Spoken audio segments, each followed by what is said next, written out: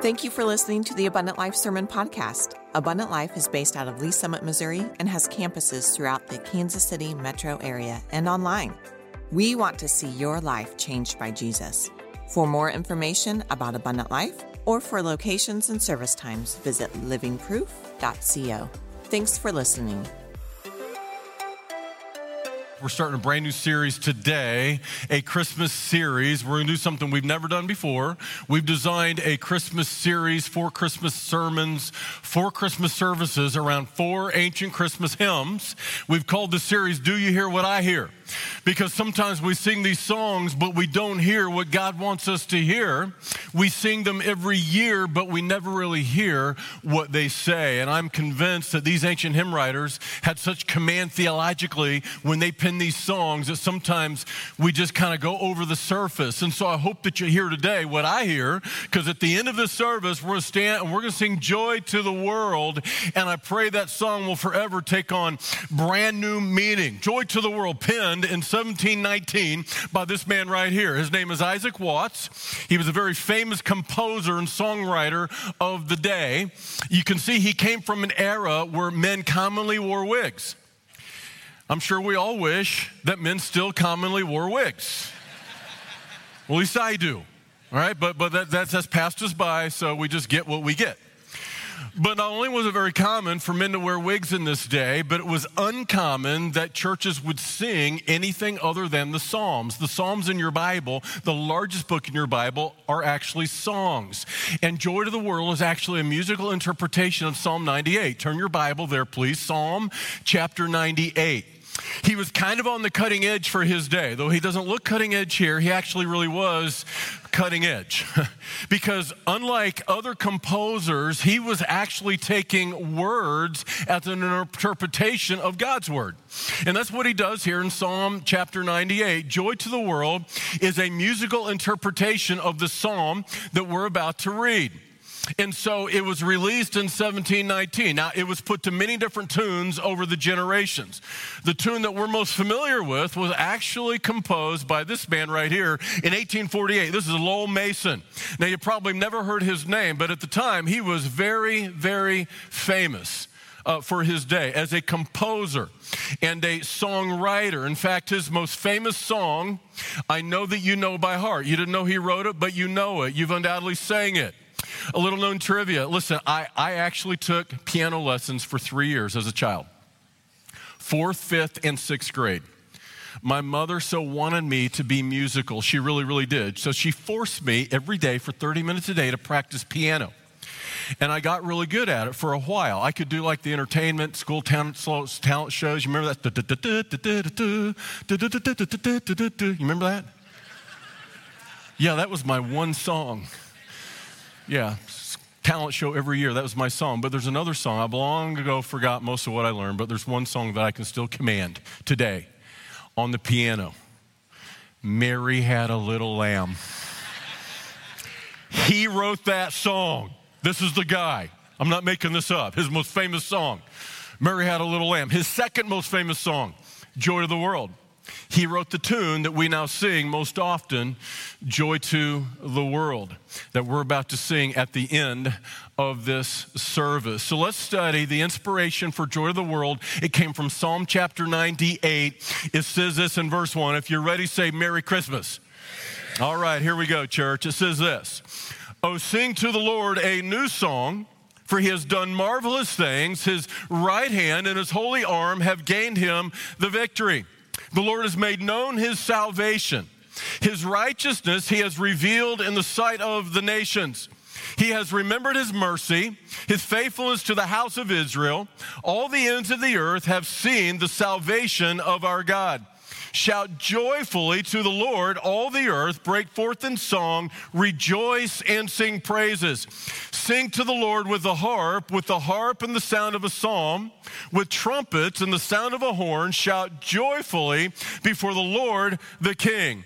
The sea roar and all its fullness, the world and all those who dwell in it. Let the rivers clap their hands. Let the hills be joyful together before the Lord, for he is coming. Church, he is coming.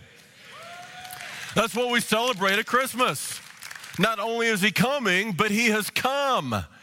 And so the psalm speaks joyfully and praises God for this promise and this prophecy that one day a king will come and reverse the curse of sin upon all of creation, which is why he says he's coming to judge the earth with righteousness. He shall judge the world and the peoples with equity. What is Psalm chapter 98? It's a prophecy. It's a promise that one day the promised one, Messiah, that's what the word means. It means anointed one, will come, and he's going to reverse the curse over all of creation. Psalm 98 is a song of joy, which is why Isaac Watts penned a song of joy. He called it Joy to the World.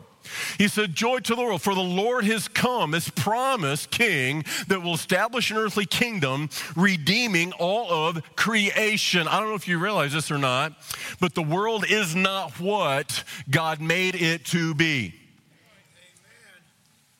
Do you realize the world that is not the world that was? No, God designed the world and all of creation to be a perfect place, free from sin, free from suffering. He puts the first man in a garden, calls him Adam. It is a perfect place. It's a perfect paradise, and it's perfect people and a perfect relationship with a perfect God and others, and everything was supposed to be happily ever after.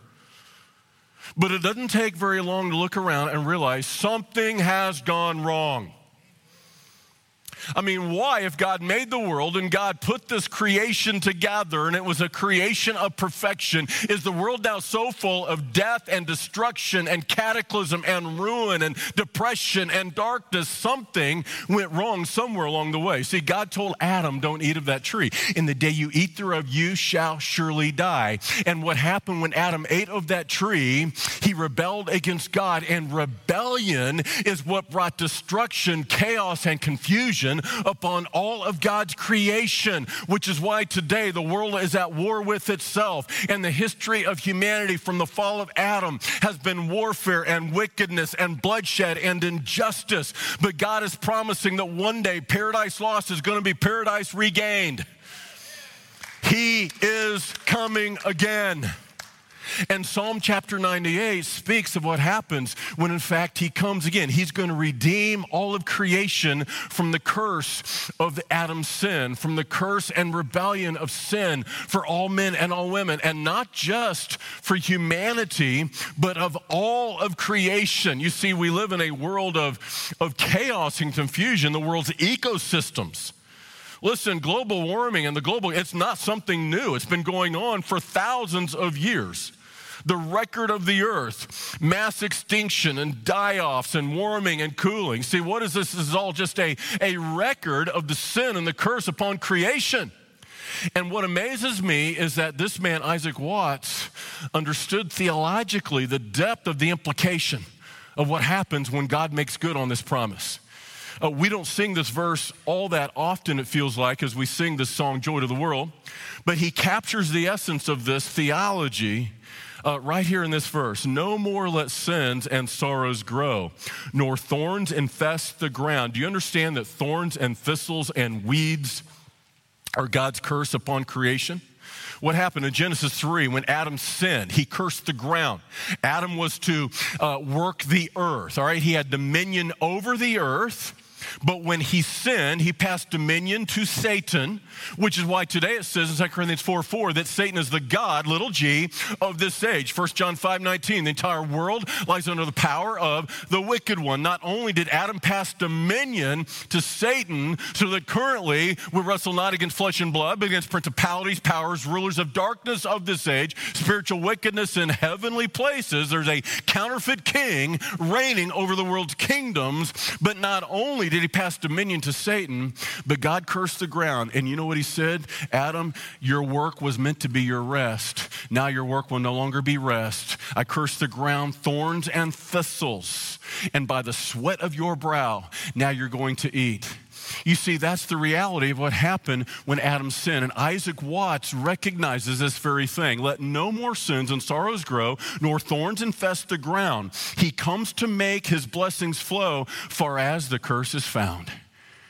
See, when Jesus comes again, he's going to reverse the curse of sin, not just for you and me personally, but upon all of creation.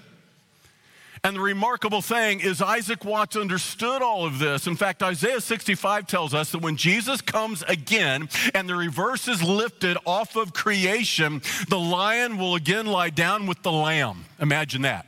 And here's what it says. An infant will be able to play with a viper. Like imagine, instead of giving your baby a rattle, you give him a rattlesnake. That's the implication. It's amazing. It's the way God always intended it to be. And that's what's going to happen when he indeed comes again. Now, here's what's absolutely remarkable to me. When I look at the words of joy to the world, what's amazing to me is Isaac Watts caught something 300 years ago that a lot of modern theologians don't understand today. The lyrics of Joy to the World actually reflect the nature of both the kingdom of heaven and the kingdom of God. Now, I've said many times, I don't want Sunday morning just to be a pep rally. I want you to learn something. You can't grow spiritually if you're not growing deeper scripturally. And what's amazing to me is the depth of theology understanding Isaac Watts has here. Because in the lyrics, he actually distinguishes between the kingdom of heaven and the kingdom of God. It's remarkable because most modern pastors and theologians don't even know the difference. They don't. But they're not the same. In Scripture, they're similar, but they're not exactly synonymous. They're similar, but not exactly the same. So let's look at the words we're all familiar with and look at the theology. Do you hear what I hear? Do you hear what God hears? All right, so let's sing this together, okay? You ready for this? Joy to the world, the Lord is come. Wait a minute, whoa.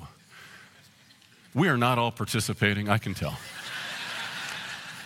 So my 6th grade music teacher, Miss Gavin, she would not let us leave until we all participated.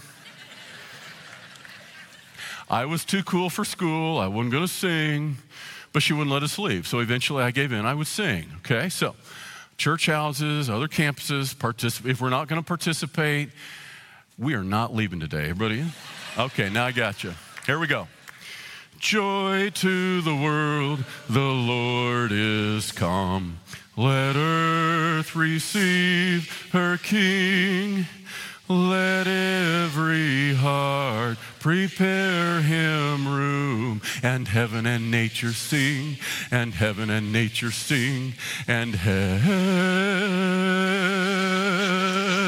and heaven. I've always wanted to do this. It's a dream come true. I'm living the dream today.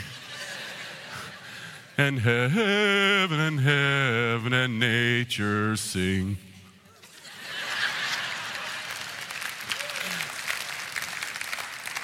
This is going to be hard for us all, okay? I want you to notice something. You have, let earth receive her King, let every heart prepare him room. What you have here is the kingdom of heaven distinguished from the kingdom of God. Check this out, the kingdom of heaven. That is the rule of heaven on the earth. Kingdom of God, that is the rule of God in our hearts. There's a difference. They're similar, they're not quite the same. And I want you to understand what happened when Jesus came the first time. Some commentators have said, well, joy to the world should be sang at the second coming of Christ. And that's true. But everything he will do in his second coming, he would have done in his first coming. You see, the kingdom of heaven is literal and it's physical. Kingdom of God is spiritual. And while today they're not the same, there's coming a day that they will be one in the same. The kingdom of heaven will become one in the same with the kingdoms of this world. And this is the invitation that God was giving to the Jews. When the Messiah came, he was offering them a literal physical kingdom on the earth. The kingdom of heaven is the rule of heaven on the earth. It's physical. Now, here's what I want you to know. You see this phrase, kingdom of God, over 70 times in the New Testament, but you only see kingdom of heaven 29 times, and only, I said only, in the Gospels of Matthew. Now, one has to ask why. If you see kingdom of God over 70 times in the New Testament used by Jesus and all the New Testament writers, yet kingdom of heaven is used exclusively and only by Matthew in his gospel, that demands an answer why. And I'll tell you why. Because Matthew wrote his gospel specifically, not to you and me, non-Jews, but specifically to the Jews to prove that Jesus is the Jewish Messiah, that he is the one that God promised promise would one day come through the seed of Abraham. This is why when you go through the genealogy of Jesus, Luke takes the genealogy of Jesus clear back to Adam. You know why? Because the Jewish Messiah came for redemption of all men and all women, all the nations. But while Luke goes clear back to Adam, Matthew goes only back to Abraham.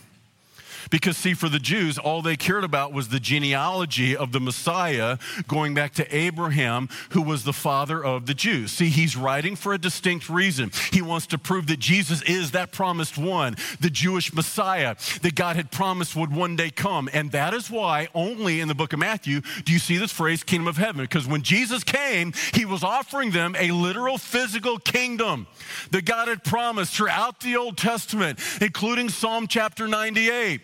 And that's why you have, for example, John the Baptist, the forerunner of Jesus, the Messiah. He opens up his ministry preaching this message, Matthew 3 and verse 1. In those days, John the Baptist came preaching in the wilderness of Judea and saying, repent, for the kingdom of God. No, it says the kingdom of heaven is at hand.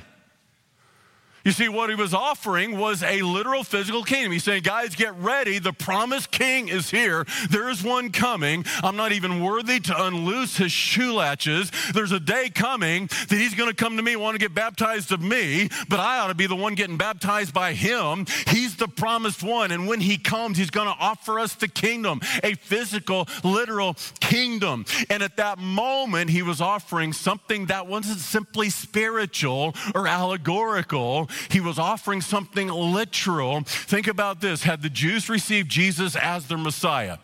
But what happens? John 1 verse 11, he came into his own received him not. But what would have happened had they received him as their Messiah instead of rejecting and crucifying him as the Messiah? What would have happened?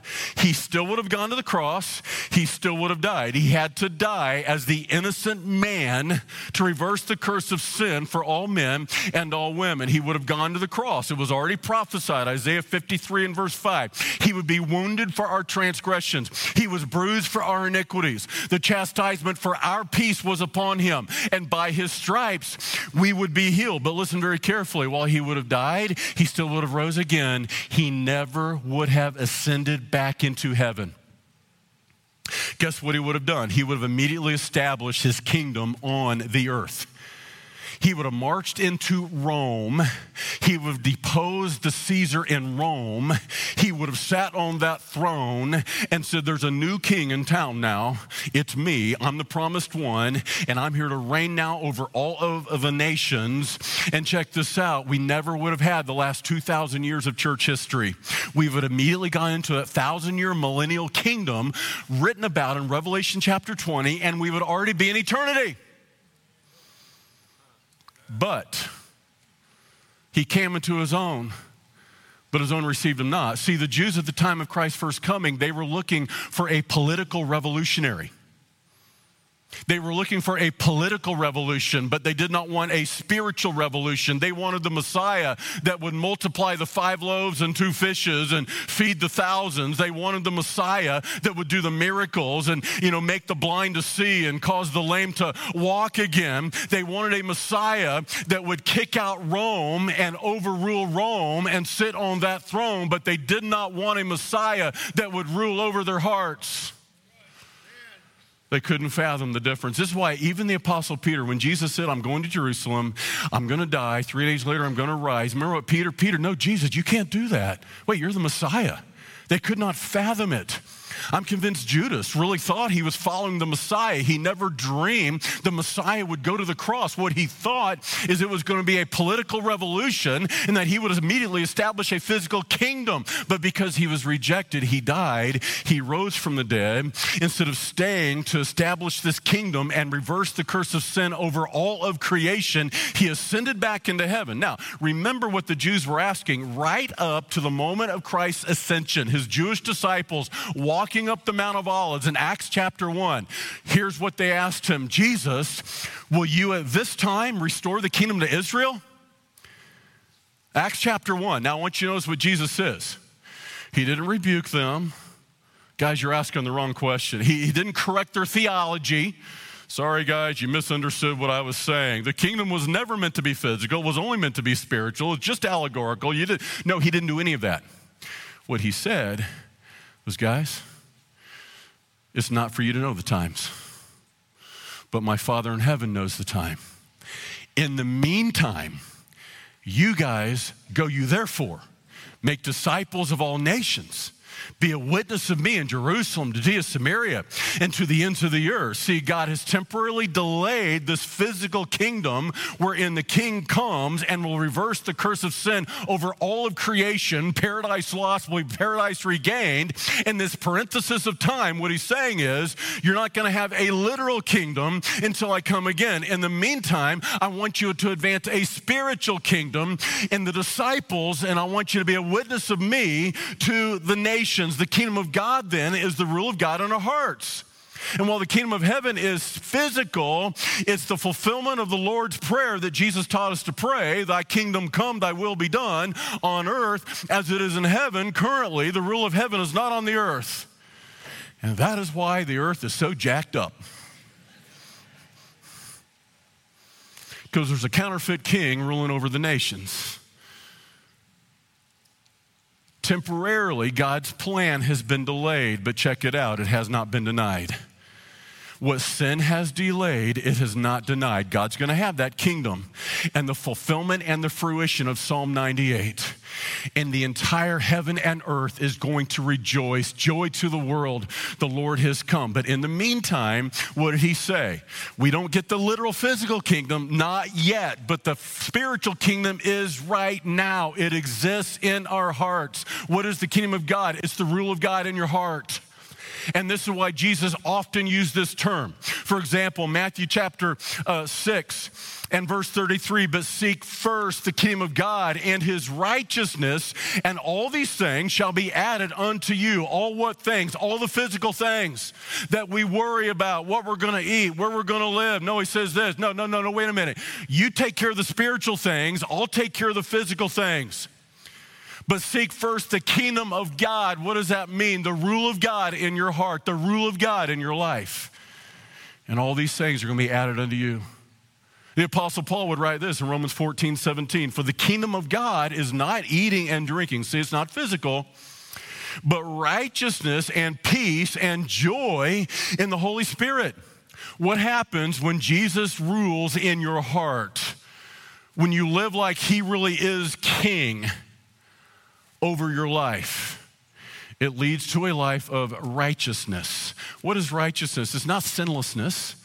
We're all going to struggle with sin and temptation, but it does lead to a life of righteousness, meaning I want to stand right before God. I want to live right before God. I want to live righteously before him. I am pursuing a life of holiness, not simply happiness. And I'm trying to tell you today, church, that a lot of people in our day want to pursue a life that is happy apart from a life that is holy. So in the end, as they pursue a life that is happy apart from being holy, they're neither holy nor happy. See, the world's at war with itself, and that's why so many of us are at war with ourselves. What happens, though, when the right king is on the throne of your life, when you get off the throne and quit trying to act like you're the king over your little kingdom or you're the queen over your little queendom, and you get off the throne and say, there's another king that belongs on this throne, I will promise you what happens. All of a sudden, it leads to a right standing before God, righteous living before God. And that leads then to a life of peace and joy. I want you to think about the world Isaac Watts wrote this hymn in. Joy to the world. What was going on at the time in 1719? For all that has changed, how much is exactly the same? The world was at war with itself. At this very moment when Isaac Watts penned these words, Joy to the world. Do you know his country of Great Britain was going through a civil war? It was called the Jacobite Revolution, and thousands of his countrymen had died. Not only was Great Britain at war with itself at the time he penned these words in 1719, joy to the world, Russia was at war with Sweden. Some things never change. Spain had invaded France. Some things never change. The world's at war with itself.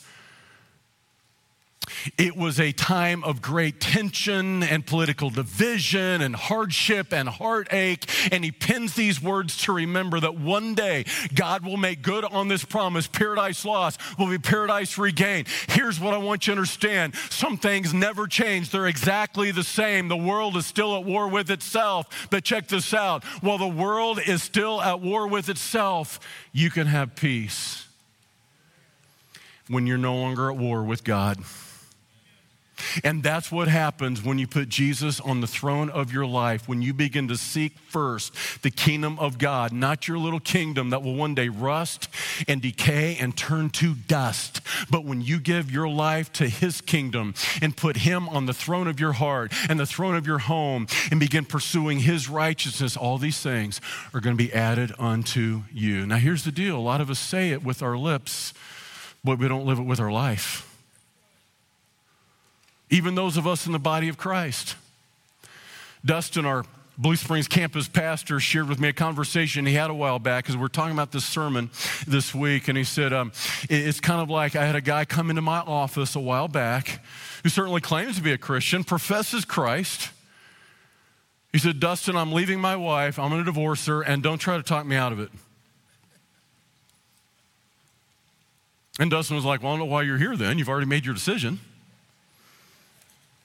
Now, don't understand, there's biblical reasons for divorce. He didn't have any biblical grounds to leave his family. Here's the deal. As a child of God, you don't get to do whatever you want to. You get to do what Jesus says you can do.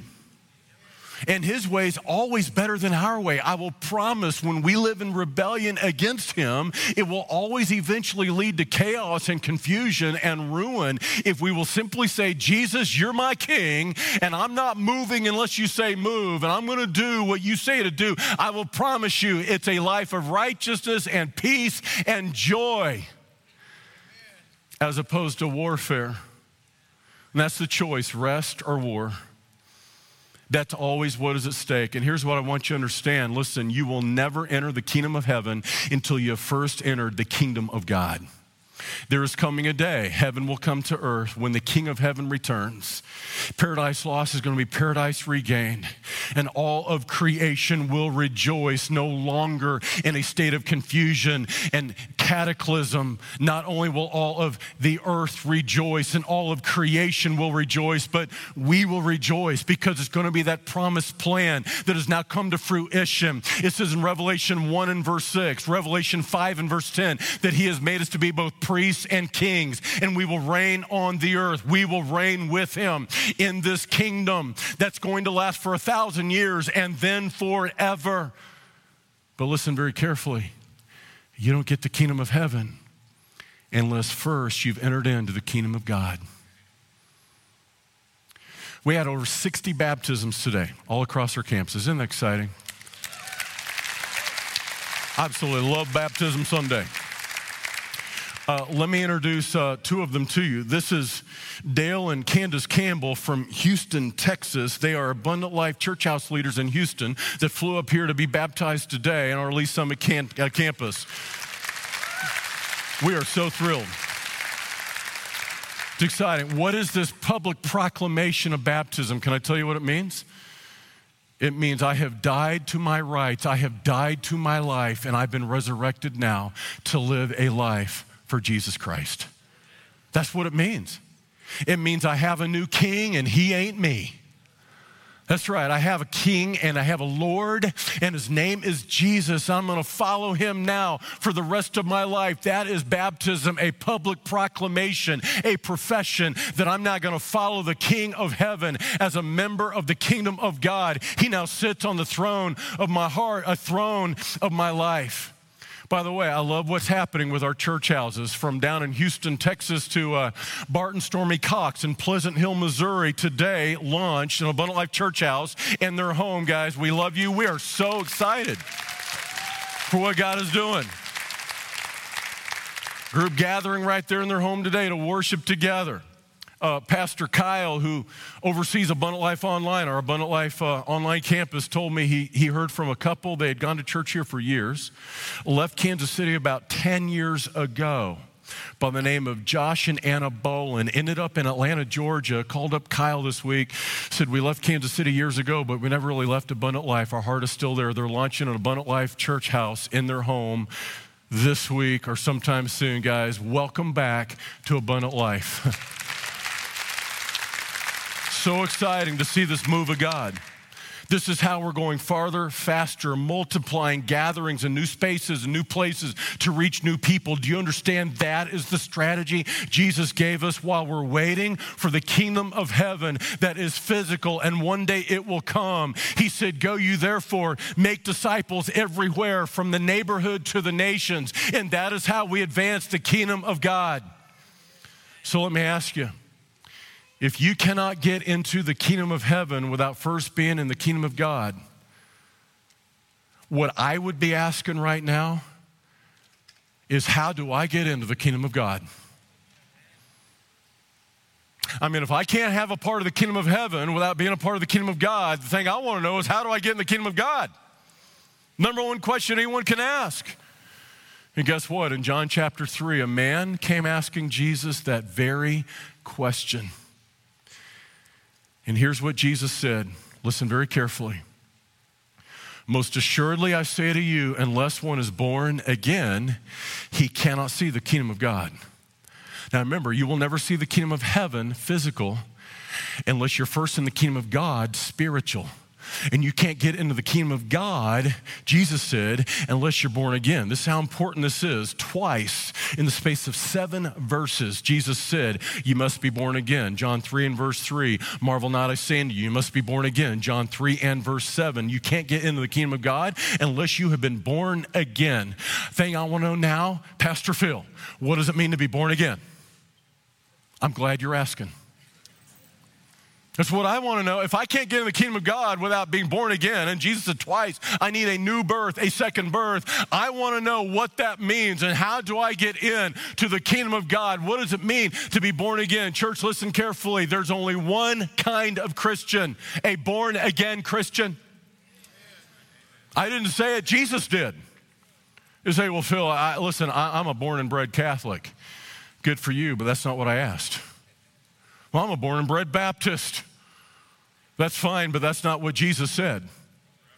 Well, I'm a Lutheran, I'm a Pentecostal, I'm a Presbyterian. Do you understand whatever you call yourself denominationally or your church affiliation historically? There's only one kind of Christian. It is a born-again Christian. Have you been born again?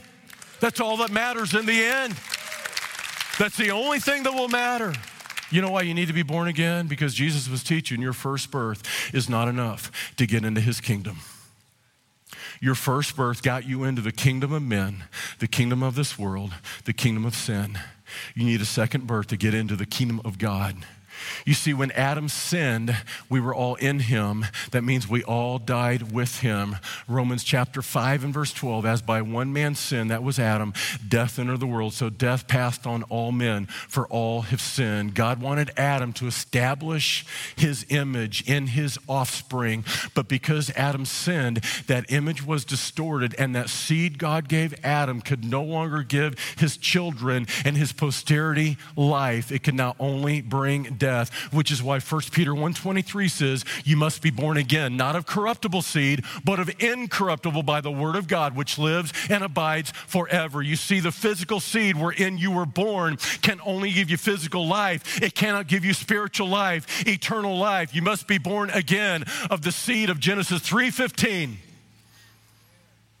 that we celebrate every Christmas. The first Christmas promise was still in the garden right after Adam fell. God's plan has now been delayed, but it had not been denied. Here was the plan, Genesis 3:15. He looks at the serpent, he looks at the woman. He looks at the serpent, Satan says this, I'm going to put enmity between your seed and her seed. And one day, there's a Savior King going to come. It's going to be of the seed of the woman. And yes, you're going to bruise his heel, but guess what's going to happen? He's going to crush your head. And that's what happened 2,000 years ago. The seed of the woman came. Now our modern era has completely distorted this in this age of post-science. I know this is really debatable now, but it shouldn't be because it's just scientific. It's just science. It's just fact. The woman does not carry the seed. The man carries the seed by which we were all born physically.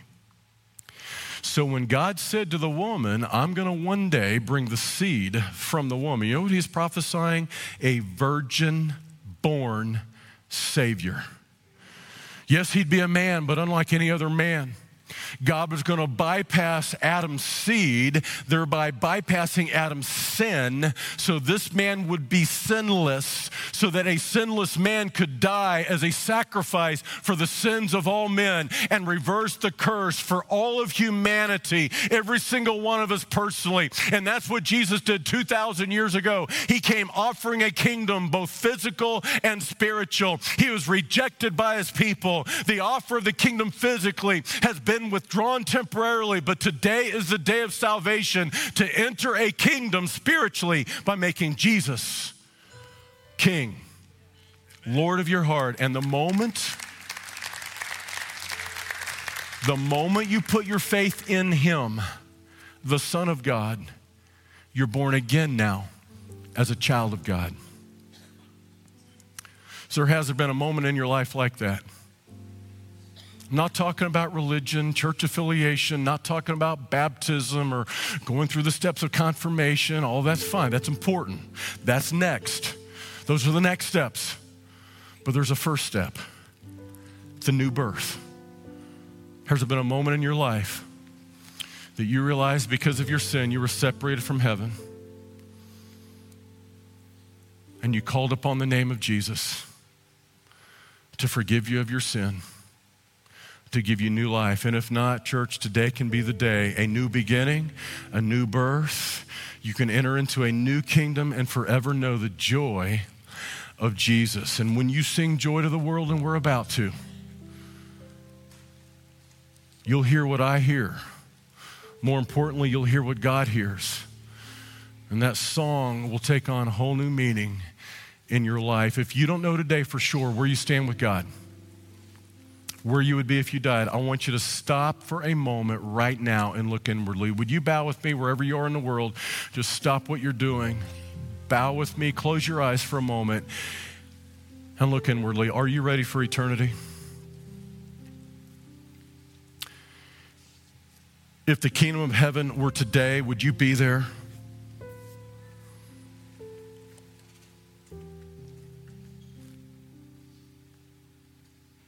Has there ever been a day in your life that you really, really meant business with God? No pretending. And you believed on Jesus for salvation. It's what he called the new birth, the new beginning. If there's any doubt right now in your mind, why don't you pray with me? God will hear your prayer right where you sit, right in this Lee Summit Auditorium, over at the other campuses in our city, wherever you're watching online. Pray this with me right now. Jesus, I know that I've sinned, that I cannot get to heaven apart from you. But today I invite you into my life. I want you to rule in my heart. Make me a part of the kingdom of God so that one day I will inherit the kingdom of heaven. Forgive me of my sin. Change me from within. In Jesus' name, amen.